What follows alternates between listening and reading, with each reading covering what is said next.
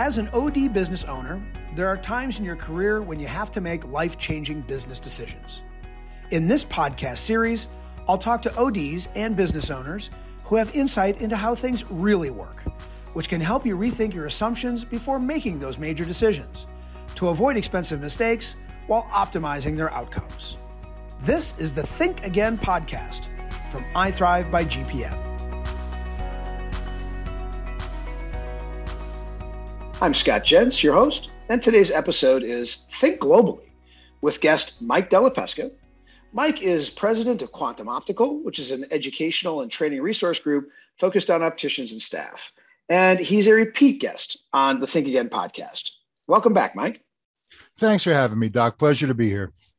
I know that your group is really about, making sure that practices and their staff are well informed and educated and everybody's on the same page. But I want to lean on your expertise today about looking broadly or globally at the business, because with this ramping inflationary growth economy that we have, doctors have to think broadly, globally about their business. When we talk about that, what does that mean? To me, it means looking at both sides of the coin, not just how much income the practice can take in, but also looking at the expenses and how much money's going out. Because at the end of the day, what you're left with is your profit. So that's interesting. So the idea is that we often think about maybe our exam rates or other things, but we don't look at our expense side as closely. That is correct. A lot of times, the first thing that doctors ask for when they hire a business consultant, one of the first things they ask for is, show me how I can make more money. And that's only part of the equation. If your expenses are way high, you're just throwing that money away when it could be saved and turn into profit. I have to say that as a former eye care business owner, I was probably guilty of this as much as anybody in the audience. I'm not sure we looked at our costs a lot. And I had a really good friend in eye care who was a founder of a doctor alliance group. His name's Lance Anderson. And he always said, you can't really save yourself into prosperity. But I think that what the economy is doing to us today is making us look at this, and we probably should look at it more often or more regularly, I guess you would tell us. Correct. The economy just brings it to the forefront. When people start talking about the economy and inflation, people start looking about where they could save or where they can make more money or how they can increase business. But it's something that should be done, at least on an annual basis. I think that a lot of practices have the expenses they have. They're a member of a buying group, an alliance, and they have a preferred vendor for lenses, a preferred contact lens supplier. Then they kind of just say, why bother looking? What would you tell them? Keep looking? Keep looking. You can get, the buying groups give great discounts, bar none. They give excellent discounts. And if you just want kind of a scattershot approach to get discounts across the board from multiple vendors, that is the way to go. But if you contact those vendors, a lot of times you can get even better discounts directly through them, depending on things like how long you've had a relationship with them, how much business you do with their particular company, et cetera. It never hurts to ask is what I'm saying. You never know what the answer is going to be. If you don't ask, you're going to get the discount you're handed. And I mean, we all get the price sheet and are told it's X percent off. And I think that what happens a lot in the eye care business is we become very dependent on the relationship with the rep, right? The Einstein's bagel delivery every quarter, within the guidelines and the national rules that exist, that companies can come in and kind of try to, if you will, lock us down. We still have to look at those companies' prices, but I guess those are important services those companies offer, huh? Definitely. And the relationship is what they're counting on. The reps that come into the office with the bagels or with the pizzas or with the lunch, they're counting on that token, that gesture to enforce that relationship so you continue to use their company and their services. Right. I think what I take from you, though, on this idea of looking globally at your business is that you got to look at all of it, even though the relationship's there. I suppose it's also true. We should think about how we and our communicate with our staff about what's important. Often the business leader is not in sync with others, particularly those who face the reps. How big of a problem is that for an eye care business when they think about having clear cost controls, buying standards? Is it a big problem or not? It is. You have to be involved with it. So you just can't let your rep come in and put up, 25 of their best sellers. You don't have any control over what goes on your board at that point. So maintaining that control, looking over your invoices, asking the questions, asking if you're getting the best pricing, asking if this is the right product for your demographic, and things of that nature are all good questions, and they're expected questions. And speaking to the business leaders who are listening, well, let's also talk to the opticians who may be working alongside the business owner, or maybe they are the business owner. How does the sync up on the dispensary side have to happen? What do we say to each other about? Well, this year we're going to use this set of these frame companies and these lens companies. I mean, tell us how you might educate a practice to go about making sure that everyone's in lockstep. It's managing it, taking, wrapping your arms around it and taking full control of it. You would get in touch with all your vendors. Look at your sales and look who your bigger product lines are through and your smaller product lines. Do you really need 20 different product lines on your board, or can you get away with handling, 5 or 6 different product lines, condensing a little bit? That might get you a better deal.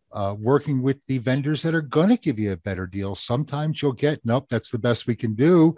And vendor B comes in and says, we can do a little better.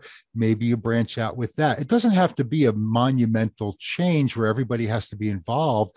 The business leaders need to keep an eye on it. And that's the way it's going to be for everybody else. So let's look at some examples of things that can be closely examined on the cost side. And I know you've got areas that you train practices to look at. What's a first example of something that can really help a business be more thoughtful and broad, global about its assessment of its cost structures? Lab bill would be the first place I look. Yeah. What kind of lenses are you using? What brand of lenses are you using? Can you get away with a different manufacturer's lens that's cheaper and does the job? The mantra that the more you spend, the better the lens or the better the frame doesn't necessarily hold true, but you don't want to get down into the cheap stuff. But there are a bunch of lenses in that middle zone that could save you a couple of bucks, work just as well for your patients, and you might be able to get a better pricing structure on it. That would be just one thing I look at. Another one would be lab discounts. Some doctors I know, they get a discount if they pay in the first 10 days of the month, but their bookkeeper doesn't come until the end of the month. So you're losing that 2-3% discount. These are dollars that count. That's really interesting. Let's stay on the lab bill side. The thing that you said is products that work equally well or something to that liking. And I know it was true for me and the opticians in our business that I'm just going to suggest we would sort of piece together patient experiences and then tell our patients what was the most effective product. And I'm not sure we used science to always make that decision. And so what would you advise when you're educating optical staff in particular? Tell them to look at various products and try some on some patients and on others to see if a less costly product is just as effective, because it's really hard to know which, polycarbonate lenses, has aberrations from one manufacturer or another, or which progressive works better. How do you educate staff to then give the doctor some good, if you will, more scientific feedback on what works and what doesn't? Well, generally, I'd like to be my own petri dish. And what I would do is I would ask the rep, hey, look, I'm thinking of switching from the brand I use to this particular brand of progressive lenses. I wear progressive lenses. Can I get a pair for myself? And I'll be the judge. And this way, if my vision is good and I see clear and things are fine, then I can recommend it to my patient. I generally don't recommend using your patients as kind of your trial. But certainly get a pair made for yourself or the doctor or somebody of the staff and get their feedback on it. And then you can take it from there. You can make a more educated decision. Yeah. And I suppose to take it to even a broader base, I think you said, maybe some other folks on your staff too. So it's not just one experience, but I get that. That makes a lot of sense. Now, the thing about lab bills is that you can look at early payment discounts and other factors, but a lot of these groups have put a lot of time and money into marketing around a particular type of lens for this year, or a particular next generation progressive. And of course, those all cost more. Do you ever give practices advice to stay with what they've had, stay with the last generation when it works? I'm trying to just elicit from you and your expertise in educating opticians and practices what you tell them in terms of thoughts about some of these newer product lines and heavily marketed things that come out. Part of the thing we find is that the exact reason why we wind up in trouble in the first place is because we're using this lens, it works, and we're not going to budge left or right. We're going to stay right here. There are new products and technologies coming out all the time. Think about if we did that with AR. If we just stuck with one type of AR, we'd never branch out into the new technologies, the blue light versions of the AR and things of that nature. So it never hurts to try the new stuff, but you have to weigh the cost and the return on your investment of those lenses. If it's $300 more, does that patient get $300 more bang for the buck? And the answer is probably not. Yep, that's fair. All right, so let's go to another one. You told me it was related to lab bills. I think you mentioned earlier when we were chatting that redos are a big thing in a practice. And I know I had a problem with that. In my practice, I was always trying to find a way to make the patient happier. And sometimes that involved redos, but there's serious expense there, I suppose. There is, at the dispensing table, it's real common for a doctor to say, or an optician to say, or a dispenser to say things like, if you can't wear them, don't worry about it, bring them back and we'll do something else. The non-adapt policies that our labs offer us are bar none the best. You have to ship those glasses back. There's a shipping expense. There's an edging expense. A lot of times the coatings may not be included in the non-adapt policies. So when you send those lenses back to have them remade, there is an expense to that comes back to haunt you. So it's not a free redo. Same thing with scratch warranties. So when you send lenses back, you have to look at what you're being charged. Boy, I doubt that most of our listeners actually look at that. Would an exercise be to, take in a month, the redos and make sure that you, even if it's a month later, look at the invoices, the line item by line item? Do you suggest that doctors and staff do that? Oh yeah, the lab bill is one of those places where there's a whole ton of hidden gems in there, and when you start looking at how much money, say you're paying for edging per job, and then you start looking at, well, gee, maybe I should get my own edger at that point, since I'm spending X amount of dollars per job on edging, and I'm doing X amount of jobs per month. Maybe it's more cost effective for me to bring it in house. If you don't look at your lab bills, you'd never have that conversation. Whether you decide to bring it in house is entirely a different discussion. But at least you'd have some numbers in front of you to understand whether or not it'd be cost effective to do your own lab work, send it out, where your money's going to the lab, and what your free redos that you're offering your patients are actually costing you at the back end. I probably had a half dozen of our listeners who are my friends and colleagues slap me upside the head by slapping their phone listening to this when I said actually look at a redo lab bill. But I can honestly say I don't know that I've ever done that. And it's really insightful that you suggest we actually look to see what comes through, because the words come off the tongue so easy of the rep, right? Oh, we'll give you a redo or X number of redos, but you just don't know what that includes. So I appreciate you saying that. Let's go to the frame side. What kind of areas should we look at there? Frames are one of those things that there's so many to pick from. You have so many options to pick from, so many vendors to choose from. It could get overwhelming at times. Again, one of those questions I would ask is the best discount you can give me? If you're taking in a new line with a new rep and you don't have a relationship, maybe you're not going to get the top dollar price. But if you're working with the same reps for years and you have a relationship with them, it never hurts to ask. Maybe you can get a discount on it, or what's on sale, or things of that nature, to find out where you can save money on your frames as well. Do you sense that eye care practices carry too many frames? I think they carry too broad of a selection. A lot of practices I've worked with tend to work with, 15, 20 or so different frame vendors. And the attitude is they want to be able to get any frame any patient wants at any time. Generally speaking, patients don't come in and ask you what kind of frame they want. They pick off the frame board. That doesn't hold true all the time. But generally what you have on the board is what the patient's going to select from. So having all these frame vendors kind of minimizes your ammunition to have a frank conversation with a handful of reps. So if you're working with 5 or 6 different reps and dedicating a certain amount of frame board space to them, your chances of getting a better discount through that company are increased versus having 5 or 10% of that board space for them. Fair enough. We've been talking about expenses, right? But in thinking globally, I guess the other thing about frame pricing is that your discounts end up relating to what you charge for frames. And should a doctor and optician team up to think about their markups and what their formulas are, that's another area that probably should be examined pretty closely and should be actively managed. Absolutely. And it goes to say, your price list, whether it's frames or lenses, your price list should be examined annually, if not sooner as well. And the reason being is stuff goes up. We're looking at things going up, gas, and everything associated with fuel is going to be more expensive in the coming months. So if you're selling your product for the same pricing you were selling it for last year, you're effectively losing money. People are accustomed to pricing going up. It's just the way things are. They roll their eyes. They're not happy about it, but prices are going up in every market. So what we hear a lot is, oh, I don't want to raise my prices. It's going to scare my patients away.